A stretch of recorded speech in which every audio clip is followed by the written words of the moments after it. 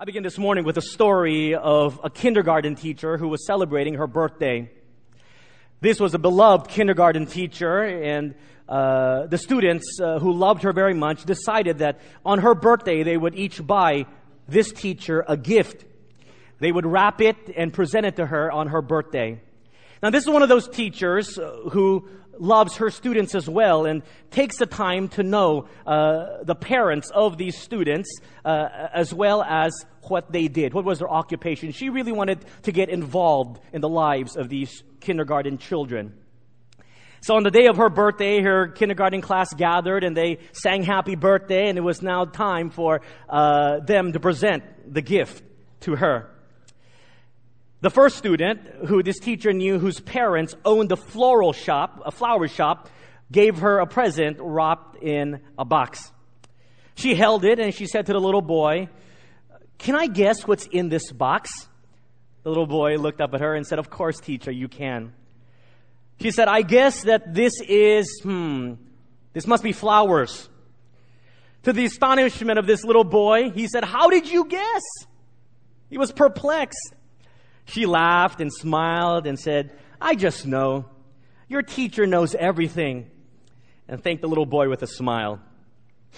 The second student came and presented his gift to the teacher, and she knew that his parents owned a candy store. And he gave her a box wrapped, and she said to the little boy, "Can I also guess what's in this box?" She held it and she said, "I guess that in this box must be some candies." Again, the little boy was astonished and said, "Teacher, how did you know?" She laughed again and she said, "Your teacher knows everything," and thanked him for his thoughtfulness. The third teacher, whose parents owned a bottle shop, gave her a box which was leaking. The teacher touched the liquid with her finger and said, "Can I guess?" The little girl said, "Sure," and tasted it. "Is it wine?" she asked the little girl. "No," she said. She put her hand on the leaking box and tasted it again. "It must be champagne," she said. "No," the little girl replied. "It's a puppy." Some of you will get that in about 5 minutes.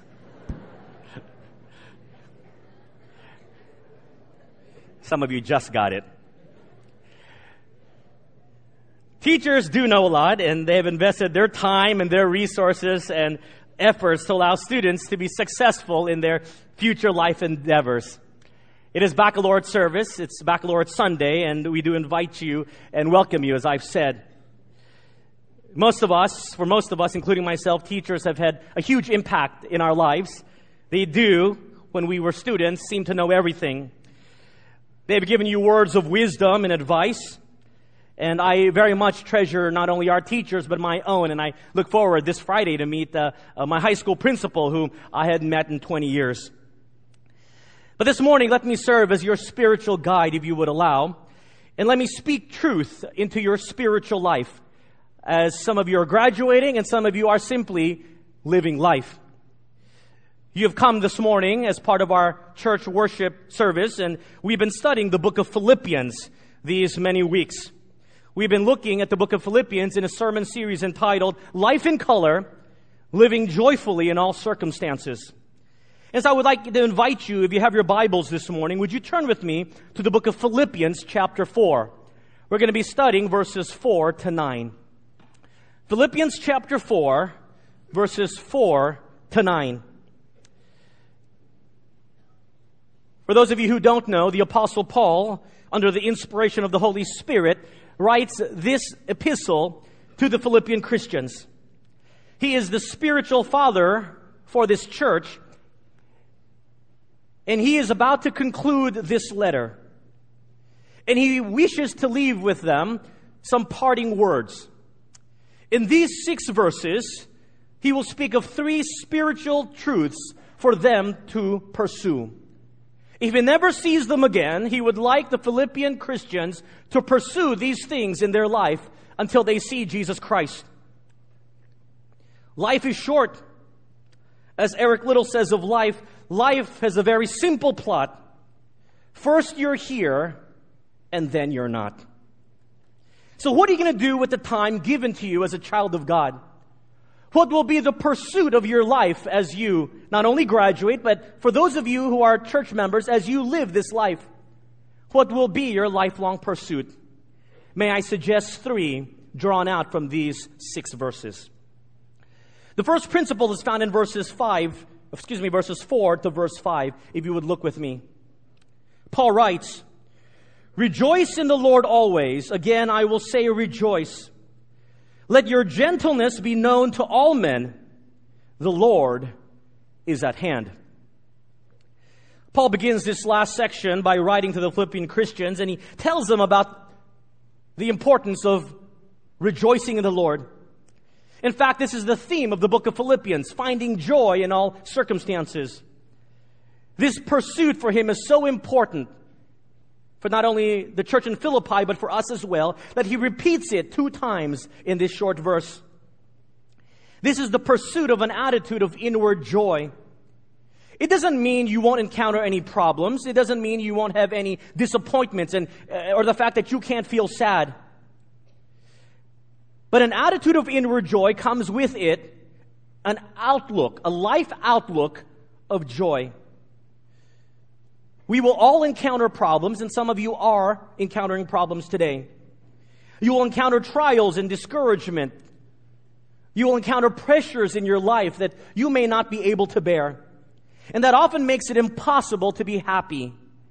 But note what Paul writes in verse 4. He doesn't challenge us to be happy all the time, because joy does not equate to happiness. And happiness is not joy. But he says here very clearly in verse 4, rejoice, be joyful. You know, a lot of people go through life, and some of you go through life, faking happiness. People see you, and they see you as someone who smiles a lot. Life is normal for you to them. In fact, you make other people smile. When they ask you, how are things going, you simply answer them, fine, perfect, all is well. In our shame-based culture, we want everyone to think that everything is okay. But in reality, behind that smile is deep hurting pain. Your family life is a mess. You yearn for genuine quality relationships. The smiles that you portray are forced. Paul says in these verses, you don't have to fake happiness. Because note where the joy of life is found. It's right there. We often gloss it over. Joy is found in the Lord. That's an important preposition. Rejoice in the Lord always. Again, I will say rejoice. In the Lord you find delight. In the Lord you find encouragement, regardless of what you're going through or what you will experience. And now you say, oh, Pastor, you don't know what I'm going through. My marriage is a shamble. I have a terrible relationship with my parents. We can barely make ends meet. You don't know what I'm going through. My friends, I don't need to know what you're going through, although I empathize with you. But how does finding joy in the Lord work practically? How about rejoicing in the fact that you who deserve death has been given life by one who has died in your place? That's something you can rejoice in, regardless of whatever circumstance you're going through. That the one who has died in your place has given you eternal life through the blood of Jesus Christ. That the worst thing that can happen to you on this earth is death. But at the moment of death, you wake up immediately into the very presence of our Lord. That sounds pretty good. That's something we can rejoice in. How about the fact that His grace is sufficient for you? And the fact that we don't get what we really deserve.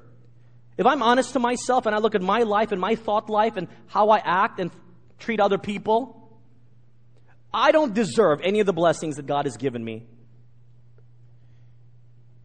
And yet He continues to pour it out in my life and into your life. Can you rejoice that His grace is sufficient for you?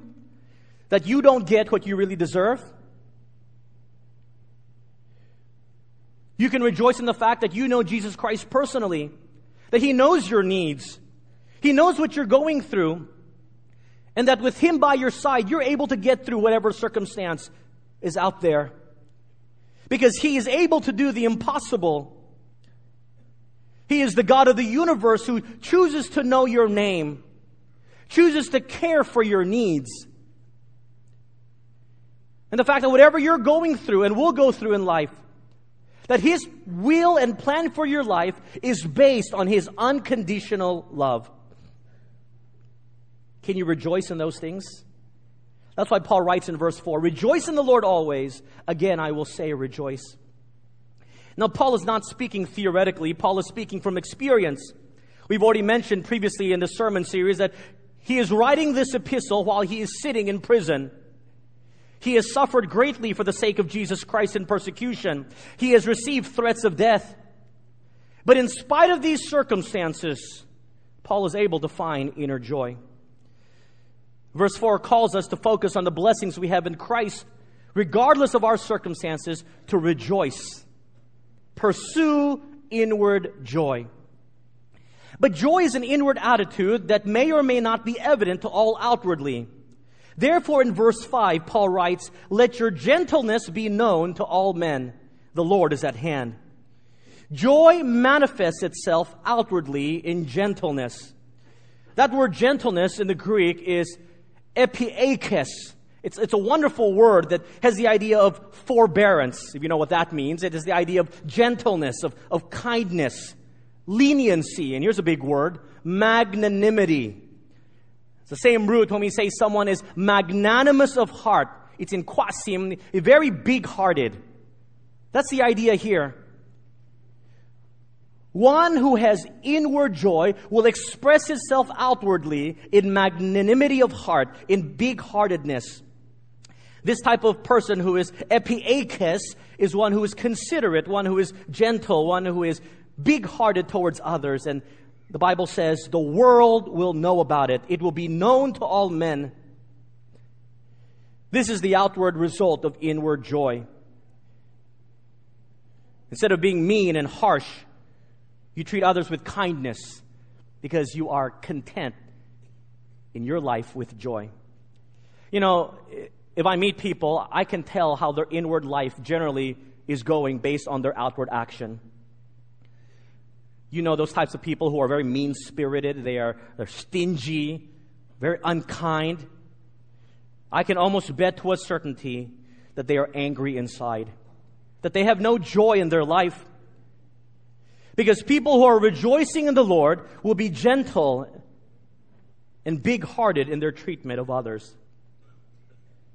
And the reason we can be like this is because the Lord is coming.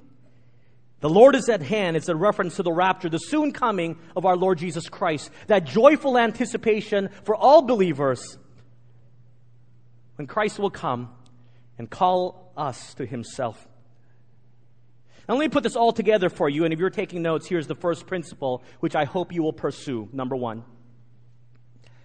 The first thing I want you graduates and you church members to remember is inward joy leads to outward kindness. Inward joy leads to outward kindness. Pursue the joy of the Lord in your life. It will lead to a revolutionary transformation in your outward life. If you have the joy of the Lord in your life, kindness and big-heartedness will never be an issue. Recently, a few weeks ago, I was going to give a tip to someone, a service person, and I was going to tip them 100 pesos. But I have no idea who in their genius decided to make the color of the 100 peso so similar to the color of the 1,000 peso. Both are blue to me, especially in the darkness of a restaurant. So it is, I didn't notice, instead of the 100 peso tip, I gave them a 1,000 peso tip.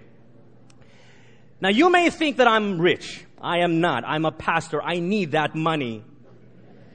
But what can you do when you have already given it to them? Do you ask, hey, can I have some change back? That wouldn't be appropriate. I thought to myself, what do I do now? And I just said, well, it's been given to them, so it is theirs. And I hope for their sake, this will be the best day of their life. Or maybe the best day of their week. Instead of getting upset,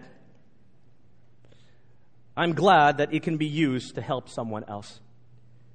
I'm not saying I've got this nailed down. I'm usually a very joyful person. But when you experience the joy that is in the Lord in the midst of all of the problems that I have, you understand that generosity and kindness comes naturally out of you. And some of you, if you were in my place, would still be smirking about it. And you may say, well, you know what, next time I have him as my server, I'm not going to give him any tip. The last time covered for both times. We think like that. That's how we are as people. It transforms a person when you experience the joy of the Lord. You may think I'm not very good with money because it happened again this week. As you know, if you go to Trinoma on the weekdays, parking, the flat rate is 50 pesos. My wife and I were there, and as we came out of the parking lot and headed to the cashier, I like to lose a lot of things, and so she always holds on to the parking card. And so when we came up to the cashier, my wife hands me the card with the money, and I gave it to the attendant, and then I drove off when the bar went up. And then she turned to me and she said, where's the change? I said, didn't you give me 50 pesos? She said, it's orange. Blue and orange are not the same color. She said, not again. I said, what do you want me to do? It's a ramp. I can't drive backwards. I thought to myself, honey, it's going to be okay. I'm sure that cashier has had many occasions where in the accounting at the end of the day, her count was short. And we all know if the count is short, it comes out of her salary. So I hope that if in her count, at the end of the day, it comes out more, then at least she gets to keep it. I'm not telling you I'm the kindest person. I'm just saying when there's an inward joy in the Lord, it automatically transforms you into a person with a perspective of outward kindness. Acts of kindness and generosity doesn't bother you. And so regardless of your life circumstances and life situation, what does your outward action tell the world about your inward attitude? A lot of you are heading out to the outward world. A lot of you are already there. What does your action tell the world about what's inside? Paul says, pursue inward joy, which leads to outward kindness. Look with me at verses 6 to verse 7 for the second principle. Verse 6 and verse 7. You know this verse well. Be anxious for nothing, but in everything with prayer and supplication, with thanksgiving, let your requests be made known to God. And the peace of God, which surpasses all understanding, will guard your hearts and minds through Christ Jesus. Paul tells the Philippians in verses 6 and 7, they are not to worry. This is in English, what we call it an imperative. It is a command. Do not worry. Now, let me caution you here and tell you, this does not mean you are to live a carefree life. Whatever. This is not a license to live an irresponsible life. You still have responsibilities. Those of you who are working, you have a responsibility to work every day, to show up on time. You have a responsibility to prepare meals. You have a responsibility to take care of daily provisions for your family. You are to take care of children that God has given you. There are genuine concerns that are a part of responsibilities that God has given us. But genuine concern and responsibility is one thing, but worrying is another. And here in verse 6, the charge is, do not worry. You see, Matthew 6 teaches us that when you worry, it means you don't trust in God. When you worry, you are telling the world that your God is not very big. That your God is not able to do the impossible. When you worry, your God has become very small to you. Is that true? If there is something of great concern and worry to you, the Bible tells us to pray. The privilege of bringing our requests before the very throne of grace, your concerns. Letting your requests be known to God and trusting Him enough to turn over the issue to Him. You see, at the end of the day, worrying is a trust issue. You see, God says, if you're going to pray and entrust to me your problems, this is not a 50-50 proposition. It's not where you worry and then I worry and we both worry about your problems. It's no, you have given me your problems, you entrust it to me, and you trust me to deal with it, so you go relax. I don't know how many of you high school students have ever experienced this. I'm sure many. Your parents tell you, we trust you. We know where you're going. That's why my parents often said to me, Steve, we trust you. Remember, God is watching. Okay. Thanks for the reminder. And then every 10 minutes, the phone rings. Where are you? Who are you with? What are you doing? You don't trust me! In the work life, you know those bosses. They say, okay, I'm going to delegate this work to you. You got a day to work on it. Just finish it. Every 15 minutes, they come to your office. Have you done it yet? If I were doing it, this is how I would do it. You just want to say, you know what? If you want to do it, here, you go do it.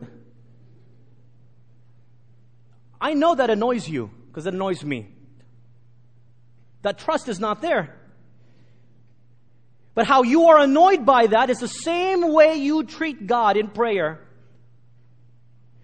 When we pray, we entrust to Him our problems, but we worry, God, how are you going to deal with it? Here, let me tell you what needs to be done. Work faster, God. God may very well say, hey, you know what? You want to worry about it? Deal with it? Here you go.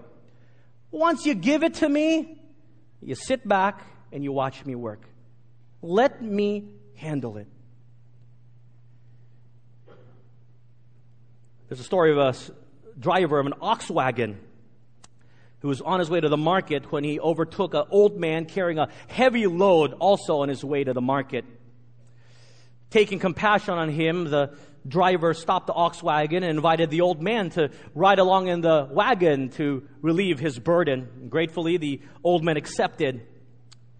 After a few minutes on the road, the driver turned around to see how the man was doing. Hopefully, this old man had learned to relax. To his surprise, he found this old man still straining under the heavy weight, for he had not taken off the burdens off of his shoulders. That's how we are when it comes to worrying and prayer. We've never fully unloaded our burdens and worries to the Lord. And I mention this because young people, this is a lifelong lesson you need to learn today. And people of any age this morning, this is a lesson you need to start to learn. Is your life marked by prayer before you try everything else? Or often it is done after all resources and experiments have been exhausted? It's often the fact that we get so worried when we don't have to be because we've asked everyone their opinion and advice before we even ask that of God. We turn to Him in prayer as often as the last resort. Why? I never understood that. Even in my own life, it's a perplexity that we have access to the very throne of grace where the God of the universe wants to care for our needs. The one alone who is able to do the impossible. And then we feel it, the need and necessity to ask everyone else but Him. This is one who invites us to cast our cares on Him because He cares for us. This is one who says, Come, all you who are weary and heavy laden, for I will give you what? Give you rest. And in those great invitations, oh God, you're just kidding. I like to worry. It's an invitation to dump our problems on Him. Paul uses 4 words to describe how we commune with God. The first word he uses is prayer.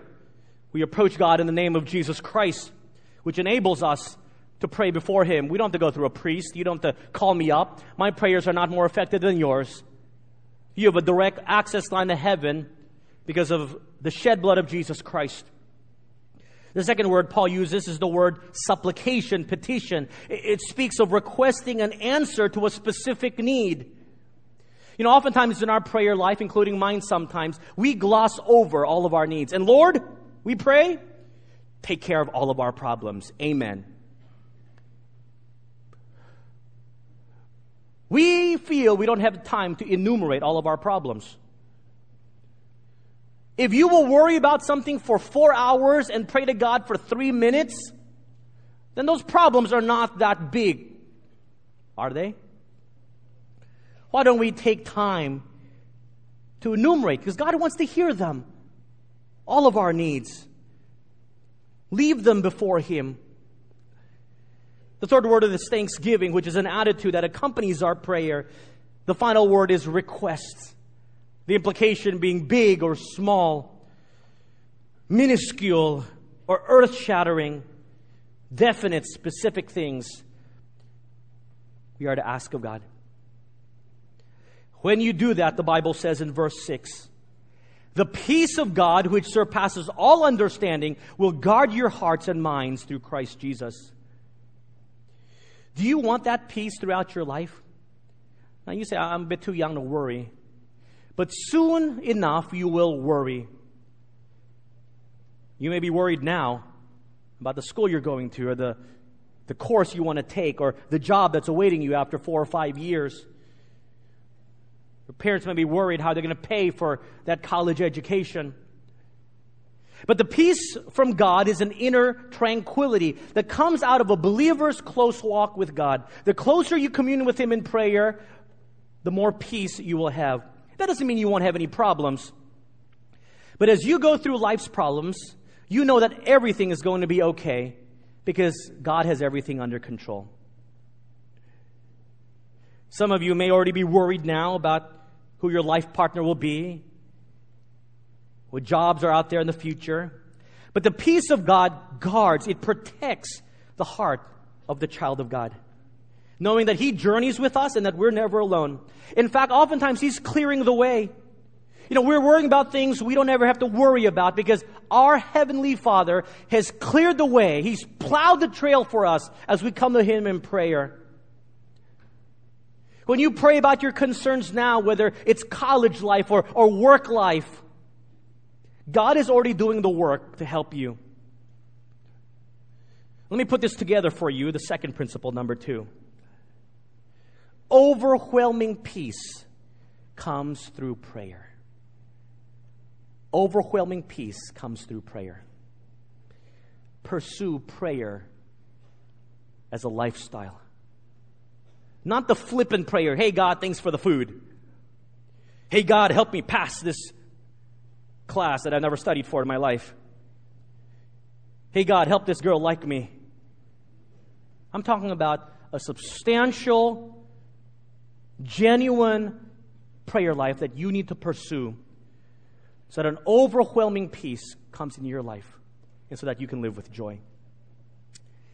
Because God desires, He wants to clear the path for us, and He does. I recently came across the story of one of our young church members who's only in grade 6. It's a story of one of courage. I have her permission to share the story, as I do also her mother's. This grade 6 student does not go to Grace. She goes to ICA. And it's been the requirement of ICA, I believe, since its founding, that those in grade 6 who wish to take communion must go through confirmation class. Now, if you're not familiar with these terms, then we can talk about Roman Catholic theology at another time. Most all students, because of pack mentality, don't make a big deal out of it, and they don't want to rock the boat. They don't want to be on the blacklist, and so everyone just does it. They get it over with. In this time of confirmation, there's a process called recollection and confession before the priest. This young grade 6 girl comes to church every week. Being a Protestant Christian, felt that this was not something she wanted to go through with. And she built up the courage to tell her teacher, or nun, she didn't want to go through with it.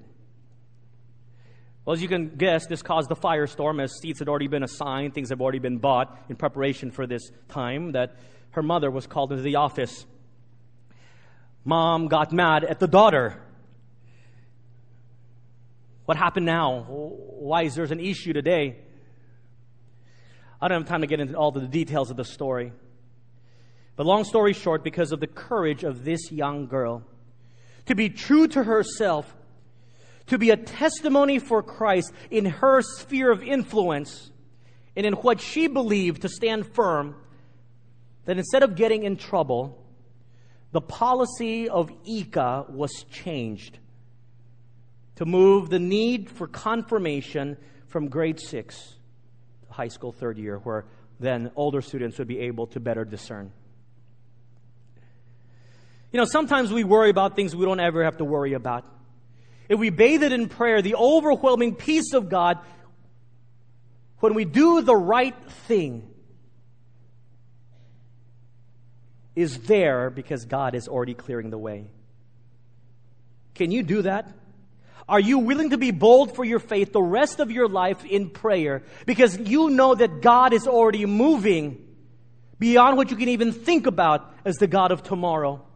And that's why I love speaking to young people. I just came from retreat this week, speaking to another group of seniors. Truth be told, I like speaking to young people more than old people. Why? Because of the potential. This is not a rah-rah speech for you. This is the challenge of my heart, seeing in you the potential to do the right thing with conviction, with boldness, with gentleness, in truth, bathed in prayer, so that you can rock this world for God.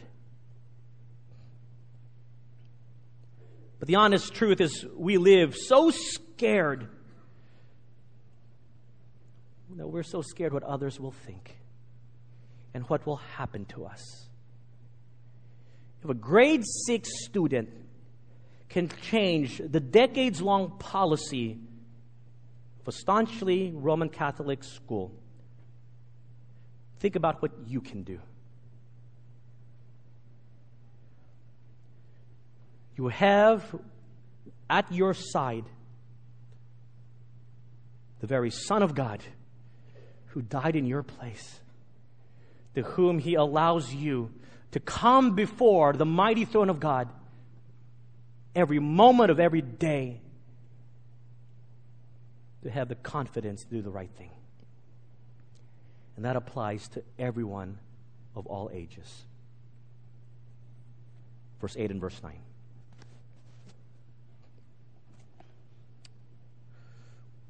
Finally, brethren, whatever things are true, whatever things are noble, whatever things are just, whatever things are pure, whatever things are lovely, whatever things are of good report, if there is any virtue and if there is anything praiseworthy, meditate on these things. The final charge from Paul to these Philippian Christians concerns their thought life. Paul could have very well gave a list of all the things they needed to do. But instead, he tells them what they need to think about. Because the reality is, what we think about, we will do. My friends, young people, church members, the thought life is very important. Because what you think about, you will crave. You will want it. I know I stand between you and lunch with your family. Some of you didn't have breakfast to come early, so you may be hungry. And if I were at this moment to describe to you, which I won't in full detail, the juicy, delicious piece of steak that I just had, so tender and succulent, it was a bone-in ribeye where the meat practically fell off the bone. The meat of Wagyu quality, so buttery in its taste, just melted in your mouth, cooked to perfection. And on the side with that mushroom gravy, creamy as it is. And another sauce, that red wine sauce, which seems to stimulate the taste buds of that wonderful piece of meat.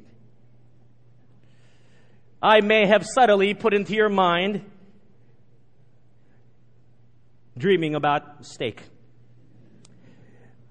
I'm sorry, parents, but you may be going to a steak restaurant this afternoon. You're more than welcome to invite me. But that which you think about, you will begin to crave.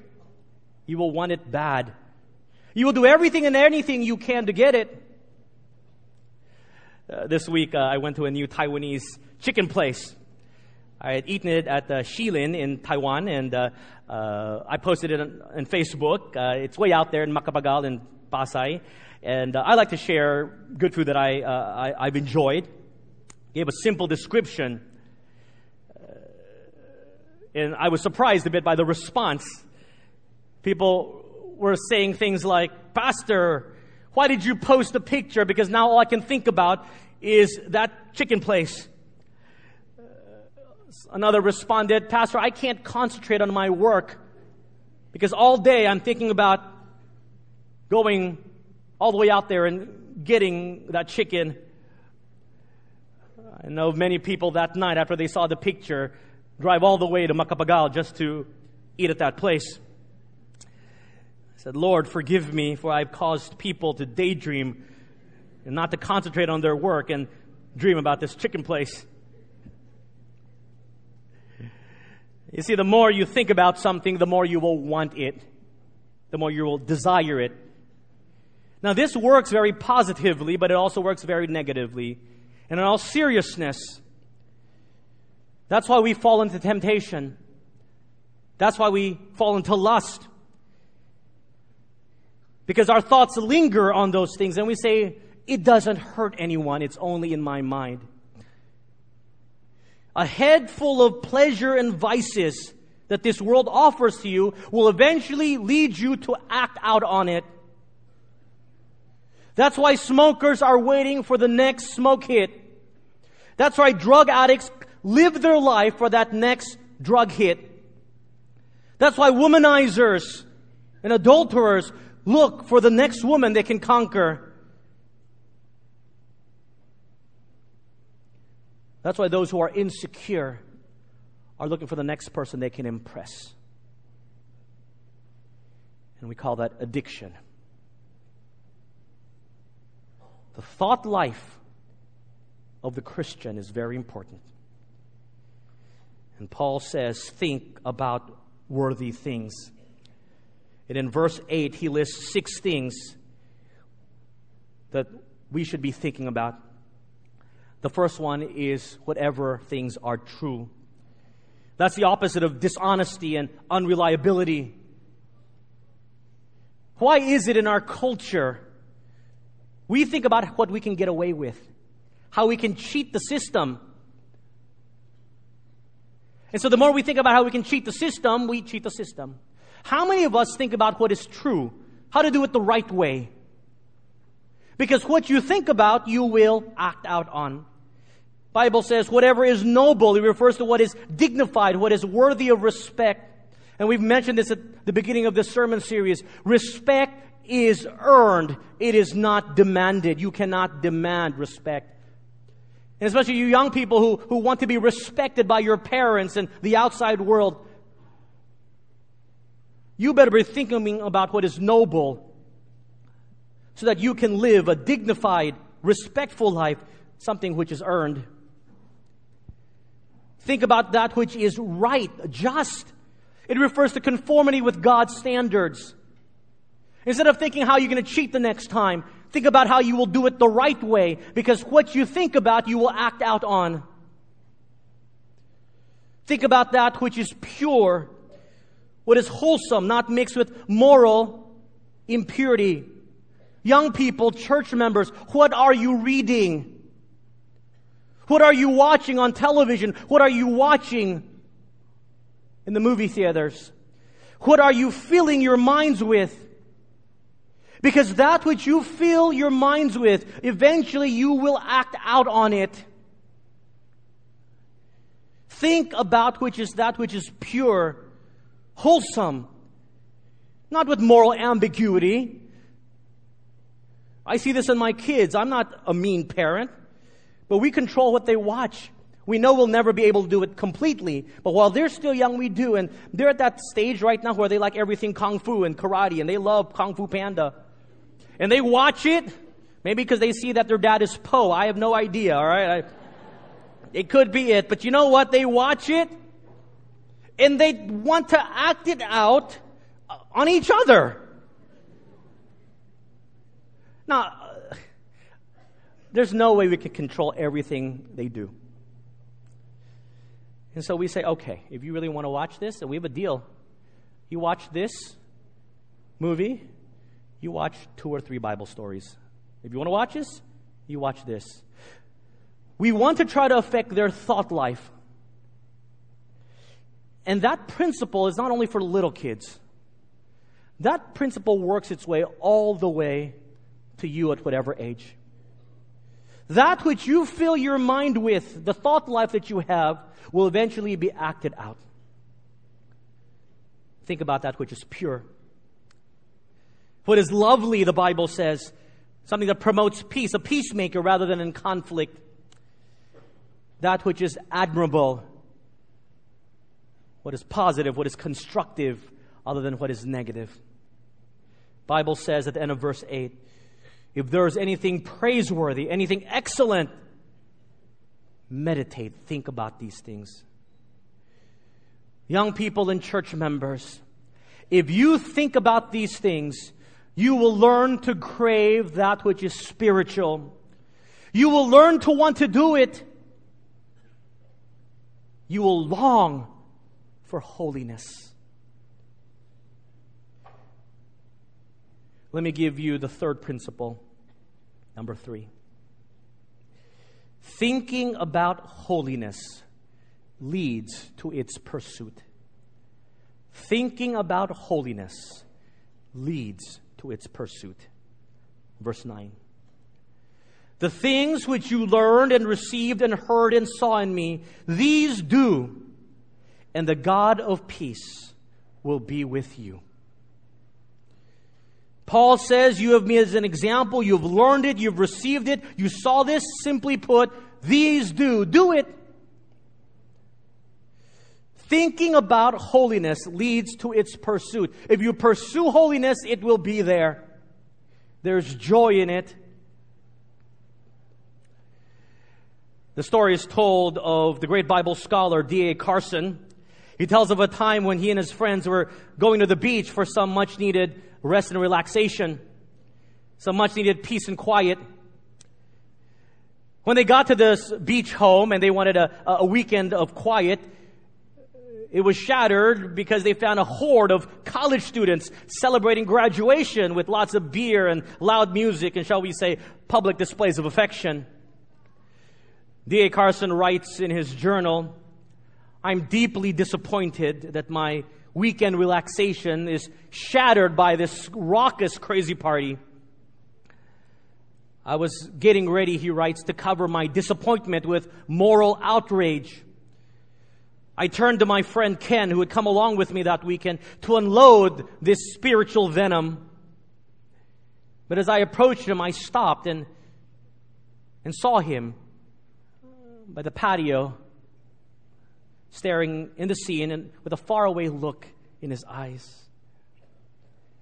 And then he said to me rather softly, college kids, what a mission field. Put yourself in that position.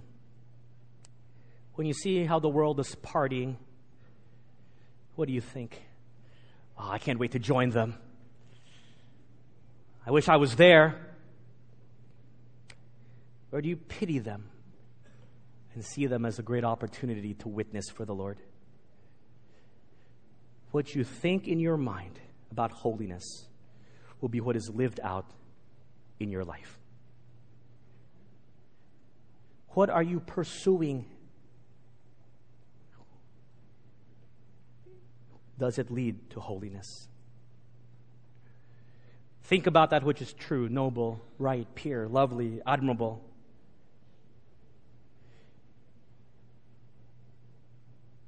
You know, I can't tell you young people to be holy. I can't tell you church members, be holy. That doesn't work. But I can tell you, make sure that your thought life is pure. Because if your thought life is pure, the natural reaction of how you live your life will be holiness. I'm not going to scare you into holiness. There are consequences to sin. I'm not going to twist your arms and say that God will be displeased with you. All I want to say is if you think about holiness, you will pursue it.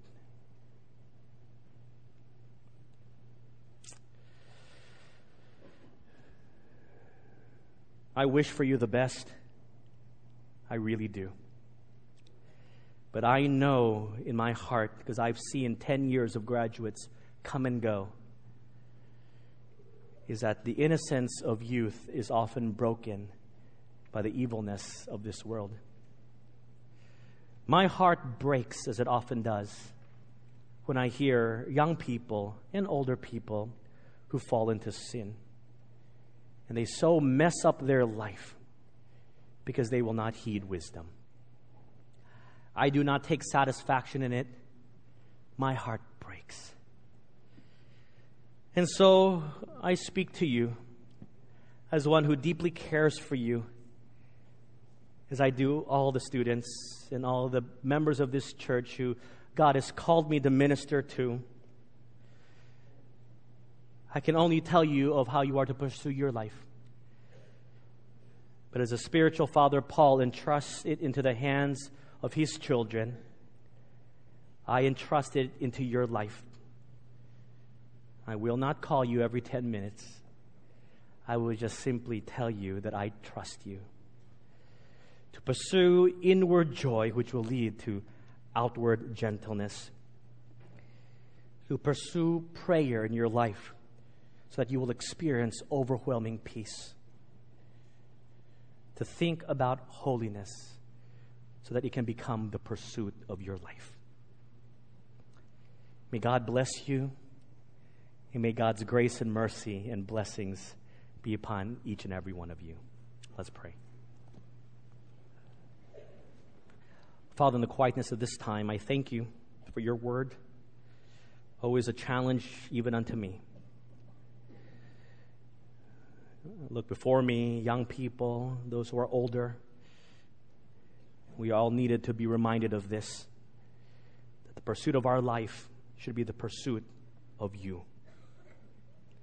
May it be this morning as the Spirit convicts, would you work in the lives of these young people, the lives of their parents, the lives of our church members, that they would make a commitment to surrender their life to you, and by doing so, pursue holiness. May the inward joy that comes from knowing Christ be evident in their outward life. May they all cultivate a heart of prayer so that they can smile even to the roughest of times. Joy amidst the trials. I pray for them and everyone here this morning the very best. May the pursuit we run be an honorable pursuit. In Jesus' name we pray. Amen.